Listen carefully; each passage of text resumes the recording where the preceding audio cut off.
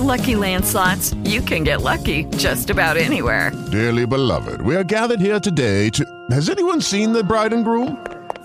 Sorry, we're here. We were getting lucky in the limo and we lost track of time. No, Lucky Land Casino, with cash prizes that add up quicker than a guest registry. In that case, I pronounce you lucky. Play for free at LuckyLandSlots.com. Daily bonuses are waiting. No purchase necessary. Void where prohibited by law. 18+. Terms and conditions apply. See website for details. Blog Talk Radio. Well, bless the Lord, everybody. Bless the Lord. This is Pastor Winfred Burns, and you are now live with the Word on Wednesday. And tonight we continue our series, The Crisis in Corinth, and even more, we continue in 1 Corinthians chapter 11.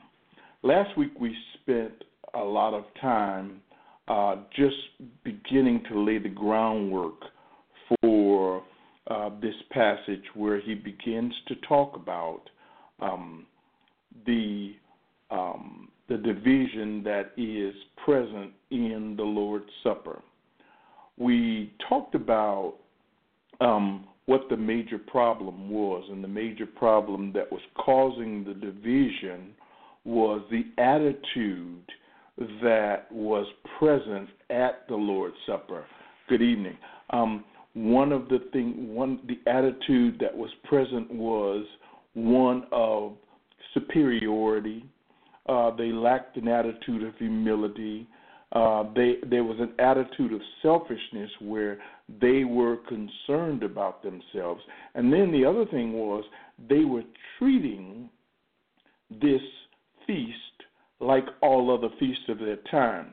It was a time for connections and business dealings and getting next to the person that you wanted to get next to who would benefit you.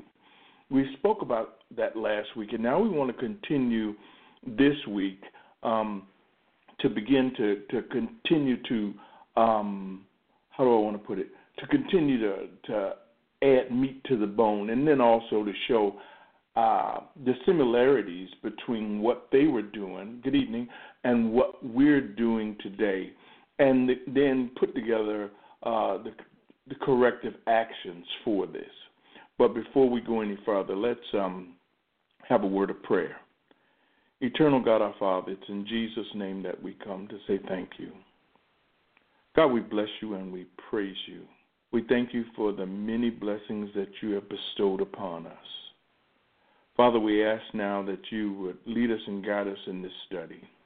Tell us what it says, but also show us how we should respond, and by your Spirit have us to respond.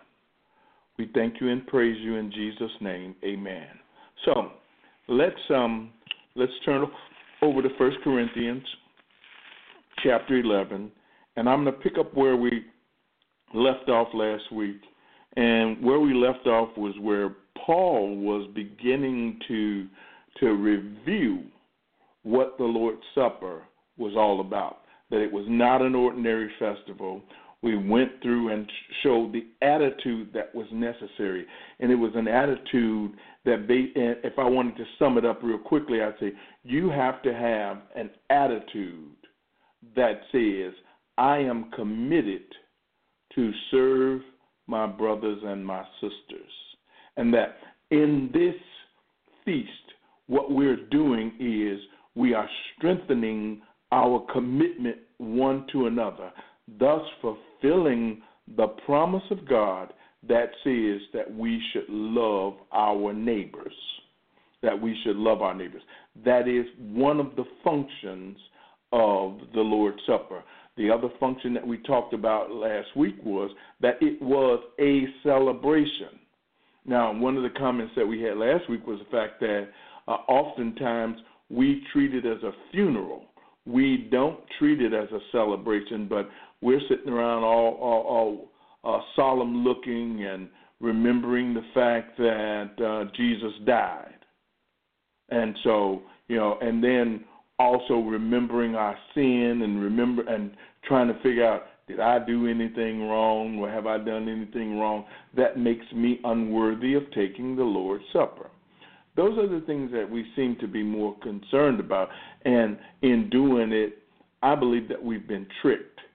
And, last week, again, I spent a lot of time talking about that it's not just some add-on.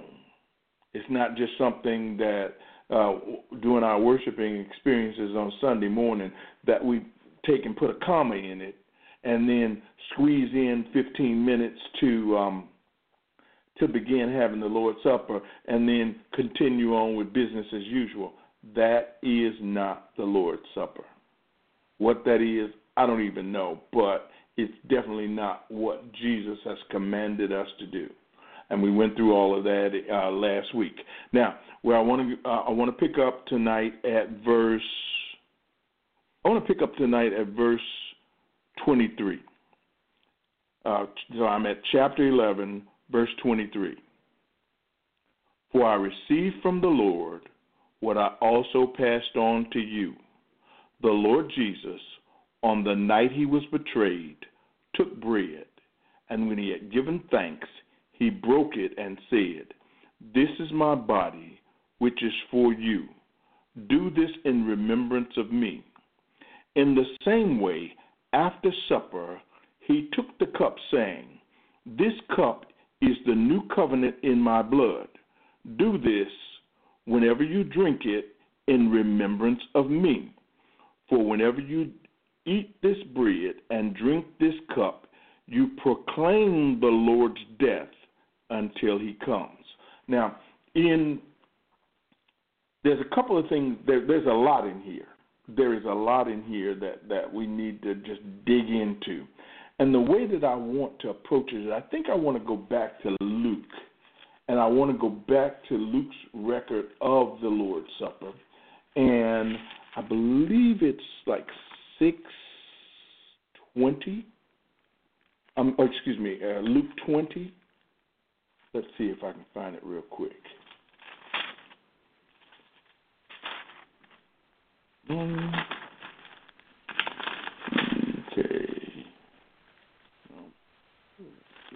It's Luke.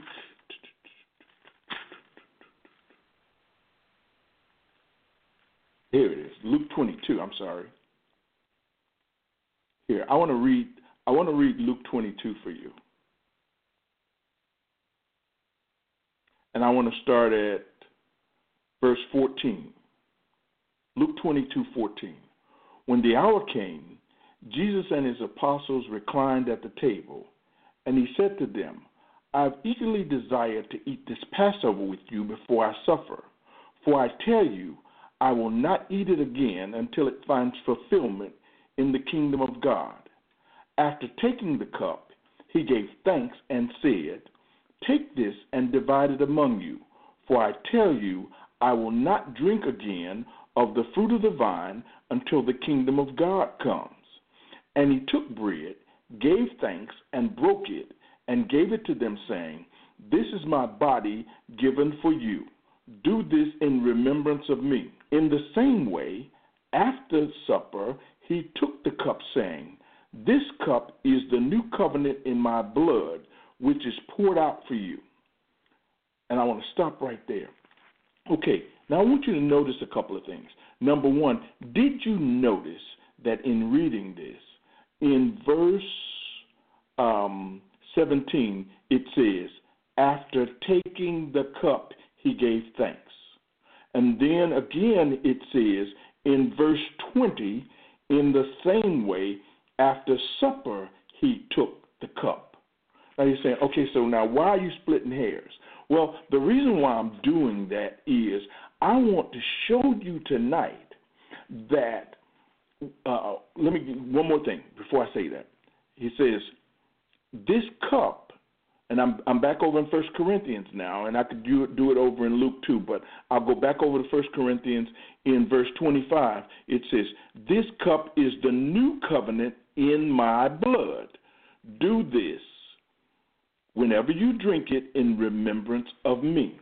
So do you notice that there are multiple cups involved in the Lord's Supper.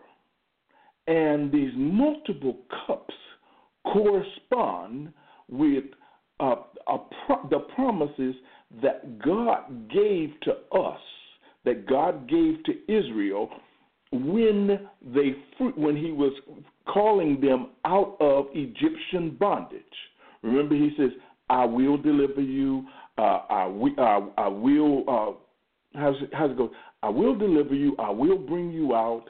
I will bring you out of bondage. There were 4 promises that he makes then. And in the Lord's Supper, there are 4 cups that are involved in it. What we've just heard about is 2 of the cups. So what is this? What's the importance of these cups? Well, these cups are the fulfillment, the celebration of the fulfillment of God's promise. Here in Exodus, he makes the promise. In Luke, through Jesus, he fulfills the promises that he makes. He fulfills. And so these promises are represented by the 4 cups. And what are the 4 cups? The 4 cups are, the first cup is the cup of sanctification. I'm going to take you to myself. I'm setting you apart. The second cup is the cup of, they call it the cup of blessing or the cup of deliverance. That's where I believe that we come into, with that Luke records, that he is basically, Jesus is blessing. He's speaking blessings upon them. He's basically illustrating the deliverance that he brings. The third cup, the one that he now says, this is the cup of my blood, that represents my blood of the new covenant, that is known as the cup of redemption. So, and the fourth cup is the cup of hope, or the cup that announces that he's coming back again. So in our Lord's Supper, what we have portrayed is the fulfillment of God's plan. So when we celebrate the Lord's Supper, what we are supposed to be celebrating is God fulfilling his promise through Jesus. You see, and so how can we be sad? How can we take it as a funeral when it's actually a celebration of God doing a new thing with his creation and opening the doors of deliverance, opening the doors of sanctification, opening the doors of redemption to his children, and pointing us toward the fact that Jesus is coming back again. All of these are a part of the Lord's Supper, and yet we never spend the time celebrating what Jesus tells us to celebrate. So last week we talked about the attitude that was necessary. And this week now we focus in, we hone in on what this celebration is all about. Now, what they had done is, in Corinth, they had turned this into just any old other kind of feast. But to the Christian, they've been taught, no, this is a celebration of what God has done. This is the fulfillment of his redemption. Turn real quick, because it's also the fulfillment of prophecy. Turn real quick to Jeremiah 31.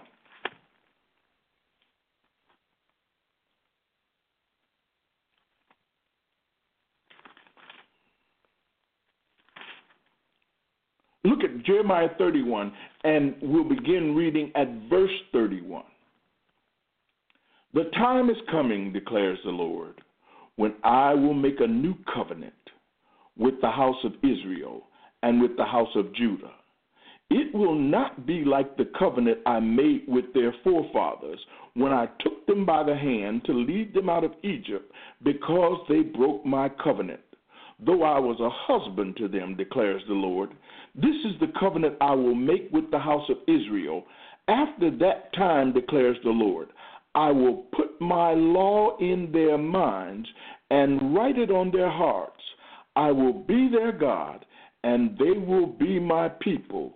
No longer will a man teach his neighbor or a man his brother, saying, know the Lord, because they will all know me, from the least of them to the greatest, declares the Lord. For I will forgive their wickedness, and I will remember their sins no more. That's Jeremiah 31. So now, when we come to the Lord's Supper, the thing that we begin to celebrate when he says, this is the new covenant in my blood. This is the new covenant ratified in my blood, sealed in my blood. This is the fulfillment of God's promise through Jeremiah, where he says, I'm going to put my word, I'm going to put my law in your heart. I'm going to give it to you on the inside. And we have the word of God in us because God has given us his Holy Spirit to lead and to guide us into all truth. So when we come to celebrate the Lord's Supper, what we are celebrating is the fulfillment of God's promises to us. Now, right now, if you thought about it, you just jump up and start shouting all over the place. So he says, I'm at verse 26.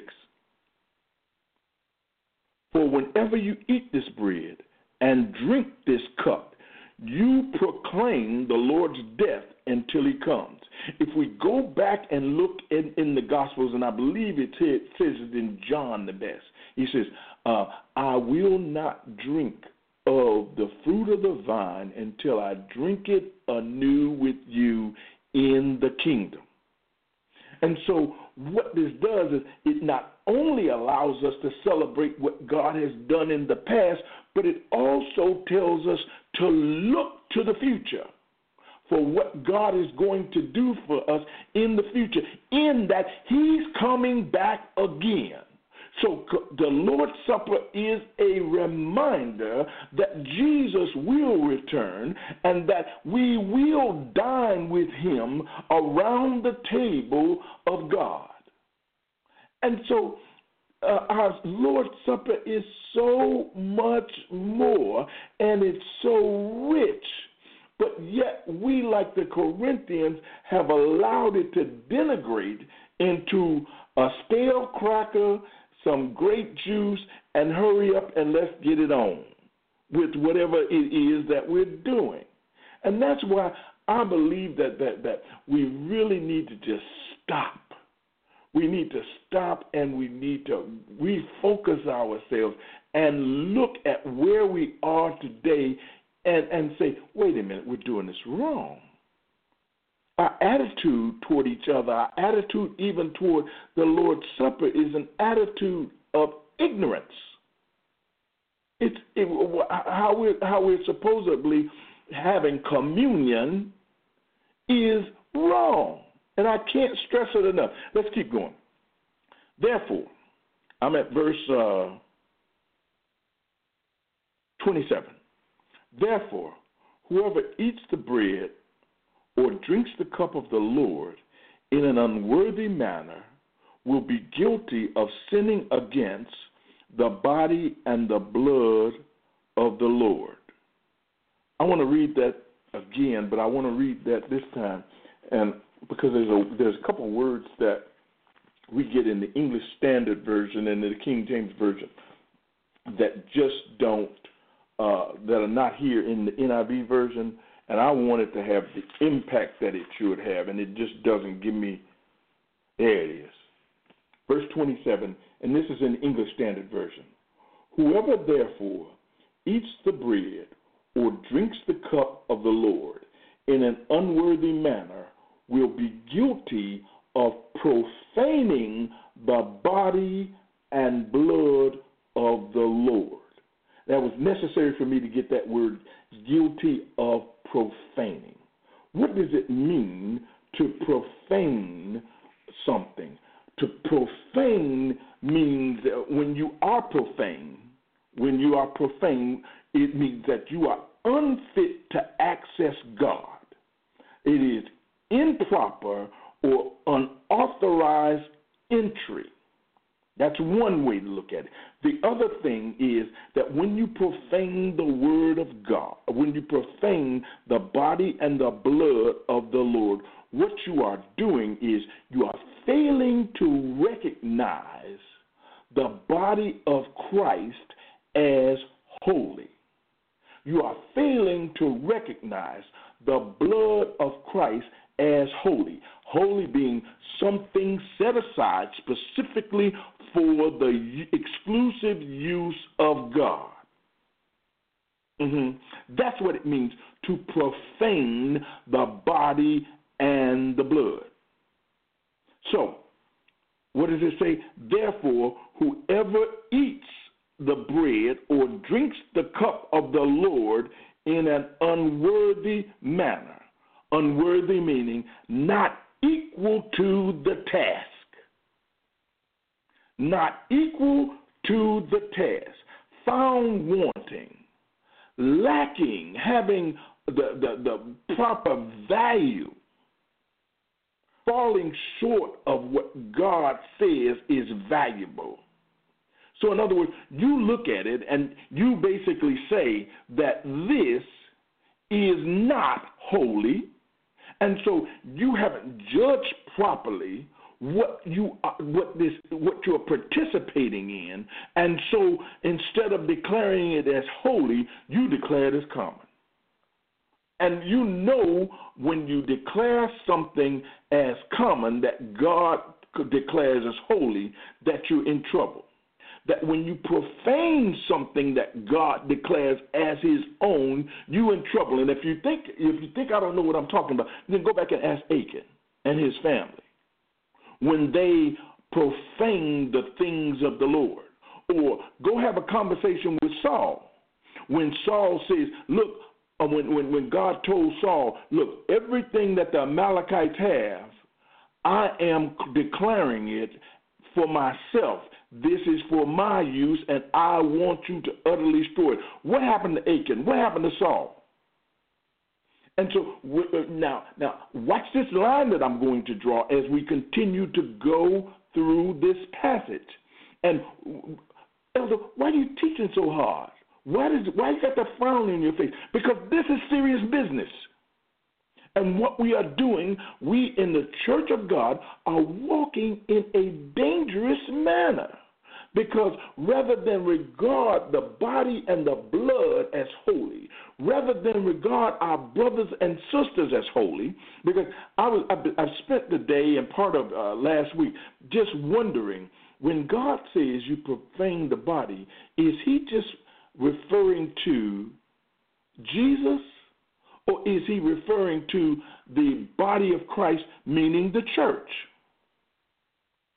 And we need to think about that for a second. So when we disregard our brothers and sisters, when we fail to show up with an attitude of service and an attitude of support to them, are we profaning the body and the blood of Jesus in our actions and attitudes toward that which Christ has declared to be holy?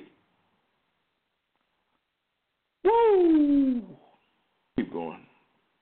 So it says in verse 28, a man ought to examine himself before he eats of the bread and drinks of the cup.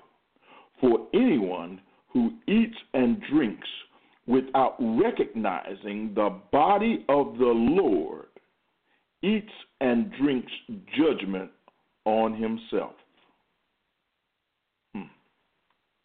Now, remember the argument that I was just making? The body of the Lord without recognizing the body of the Lord. Now, why do you include the brothers and sisters that are around the table? Well, what's his argument? What's the beginning of the argument? Go back over into verse 17, the early part of the lesson that we taught. It says, when you come together, it is not, look at verse 20, I think it is. When you come together, it is not to eat the Lord's Supper. For as you eat, each one of you goes ahead without waiting for anybody else. One remains hungry, another gets drunk. Do you see? It is the relationship and how you're treating each other, as well as how you view this Lord's Supper, that is a problem that says, look, you better check yourself. You better check yourself, how you view your brothers and sisters and how you view this Lord's Supper, this feast, this celebration that we're in. Because those are the determining factors, your attitude. Do you view this as an opportunity to celebrate the fulfillment of the promise of God through the death, burial, and resurrection and return of Jesus Christ? Or is this that 15 minutes of the service where you sit there sorrowful and eat that bad bread and drink that grape juice and move on? Is this that time when you look around to your brothers and sisters and rejoice that they're here and commit to them that, look, we in this together, and what I got, you got, and what you need, I got, and I'm here for you, and I'm praying for you, and I'm supporting you, and not only am I supporting you, but I'm celebrating you too? Is this the time when you are celebrating the deliverance that comes from God? Is this the time when you celebrate the deliverance of God? You see, that's what the Lord's Supper is all about. Look at verse 30. This is why many among you are weak and sick, and a number of you have fallen asleep. But if we judged ourselves, if we properly distinguished through investigation where we are in our walk or lack of walking in the Word of God, but if we judged ourselves, we would not come under judgment. We would not come under a negative verdict that leads us to being weak and dying. When we are judged by the Lord, we are being disciplined so that we will not be condemned with the world. When God is exposing us through investigating and showing us where we are wrong, we are disciplined. And in this, it doesn't mean beat up on or get no whooping or nothing like that. Discipline means to be corrected, to be taught, to be instructed of what we should be doing to be pleasing to God. And led away from condemnation into the blessings that He's always had bestowed for us. So then, my brothers, when you come together, I'm at verse 33. So then, my brothers, when you come together to eat, wait for each other. If anyone is hungry, he should eat at home, so that when you come together, it may not result in judgment. And when I come, I will give you further directions. Now, that one part, they should eat at home. Basically, what he's saying, and what we do is we say, you shouldn't take communion when you're hungry. No, that's not what that means. That means that you need to put yourself in a position where you are not driven by your internal cravings to disregard your brothers and sisters and go before them. And if it's at a feast, you go before them and you just eat up everything and don't think nothing about anybody else. You see, I mean, we have to put ourselves in a position where we are always celebrating together, where we're always serving together, where we're always recognizing what God has done, is doing, and is going to do. That's what we are celebrating in the Lord's Supper. That's the attitude of service that we should have in the Lord's Supper. That's the rededication of ourselves to our brothers and our sisters and to our God. That is renewing the hope that we have even as we walk through this mean and evil and cruel world, that we walk towards our future in Christ rather than walk towards judgment. That's what this chapter is all about. As we conclude for the night, what I want to do is I want to have a word of prayer, and if you have questions, comments, or whatever, put them on the screen. If you are on Blog Talk Radio, 929-477-2304. Let's have a word of prayer, and then we'll shut it down for the night after if there's no questions. Eternal God, our Father, we thank you. God, how we thank you for all that you've given us. We thank you, God, that we are sometimes like kids who have toys that we leave in boxes. That you give us the commandment to celebrate. And Father, we have been tricked by the enemy into taking that celebration and turn it into a funeral. God, we've taken our eyes off of you and put them on ourselves. And instead of praising you for all that you've done, and what we're doing is we're sitting there worried about ourselves. We're not looking out for our brothers and our sisters. We're thinking about us. Father, forgive us for doing that. Point our hearts towards you. Heal our celebrations. Help us to do things the way you want them done. Oh, God, how we bless you for your word. How we bless you for your revelation. Now, Father, that which needs to be done to correct it, help us to be instruments of correction. We thank you and praise you in Jesus' name. Amen. Now, just very, very briefly, because I know I'm 2 minutes over. What can you do? You're not the pastor. You're not on the boards. And you feel like I don't have the skills to go to my pastor or go to the leadership of my church and change things. Well, the thing that you can do is you can pray and ask God to begin to do the turnaround in the church. But there's another thing that you can do. Do you know that the Passover and the Lord's Supper were not instituted in the church as we know it today, but instead it was celebrated in the home? And you, as a believer, can begin to celebrate the Lord's Supper in your home with your family. Yeah, you can do it. And what I want you to do is I want you to begin just with the few principles, because we haven't even scratched the surface of the Lord's Supper.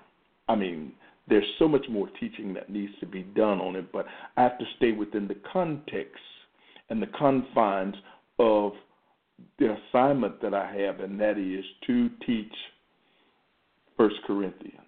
And so I have to stay here. I've kind of, got a little bit wide here and there to bring in some other, to illustrate the aspects that were missing in the Lord's Supper celebration in Corinth. But what you could do is just the principles that I've taught you. You can have the Lord's Supper in your home. What does it amount to? It amounts to the bread and the wine. It amounts to you having a fellowship meal with your family or your friends, and then at the end, serving each one of them and celebrating Jesus. Yeah. All you need to do, and all you need to do is go into John. You can go into Luke. You can go into Matthew just to make sure that you get all your little words right, and you don't have to do it. You have all the words that the preacher and them have, but instead have the attitude of celebration and service. And as oft as you do it in remembrance of Him. Yeah, that's what you can do. You could do that in your house. And if anybody has any, wants to have any conversation about it, you got to get in touch with me, and we'll talk about it. Now, I can, walk you through and give you some, some pointers. But we celebrate the Lord's Supper in my home with my family probably about twice a year with extended family. About twice a year we do that. And I'm going to tell you something. It's a blessing to us. So, with that said, if there's no questions, the 4 cups, the 2 cups are in Luke. Where are the other 2? The other 2 are not specifically mentioned in the Scripture. The other 2 are, you can find them if you study the Jewish Passover. And the 4 cups, again, are, I wrote them down because I got too much on my mind. The first cup is sanctification. The second cup is the cup of blessing or deliverance. The third cup is the cup of deliverance. And the 4th cup is called the cup of hope, or sometimes it's called the cup of acceptance, but more than likely they call it Elijah's cup. So when they're because they're still celebrating Passover now, and when they celebrate Passover, they say, who's this? They open the door up at the 4th cup, and they are waiting for the return of Elijah. That's where to get that 4 cups from. They also correspond with the promises that that God makes through Moses when He sends him to go to Pharaoh and tell Pharaoh to let the people go. You go back, I think it's Exodus chapter 3 or chapter 6, one or the other, where it talks about I will bring them out, I will deliver them, I will take them to a land, I will be their God. That passage, that's the passage where those 4 cups derive from. Okay? Any other questions? Okay, well, if there's no more questions, then I'm going to call it a night.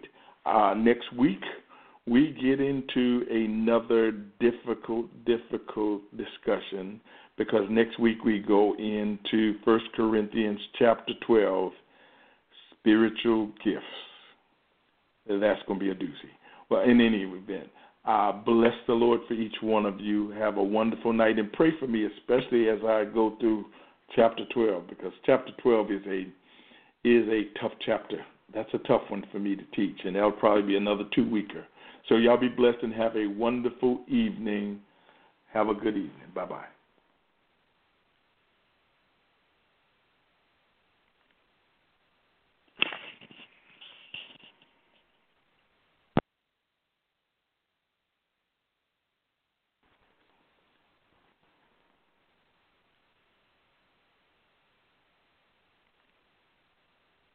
With the Lucky Land Slots, you can get lucky just about anywhere. This is your captain speaking. We've got clear runway and the weather's fine, but we're just going to circle up here a while and get lucky. No, nothing like that. It's just these cash prizes add up quick. So I suggest you sit back, keep your tray table upright, and start getting lucky. Play for free at LuckyLandSlots.com. Are you feeling lucky? No purchase necessary. Void where prohibited by law. 18+ terms and conditions apply. See website for details.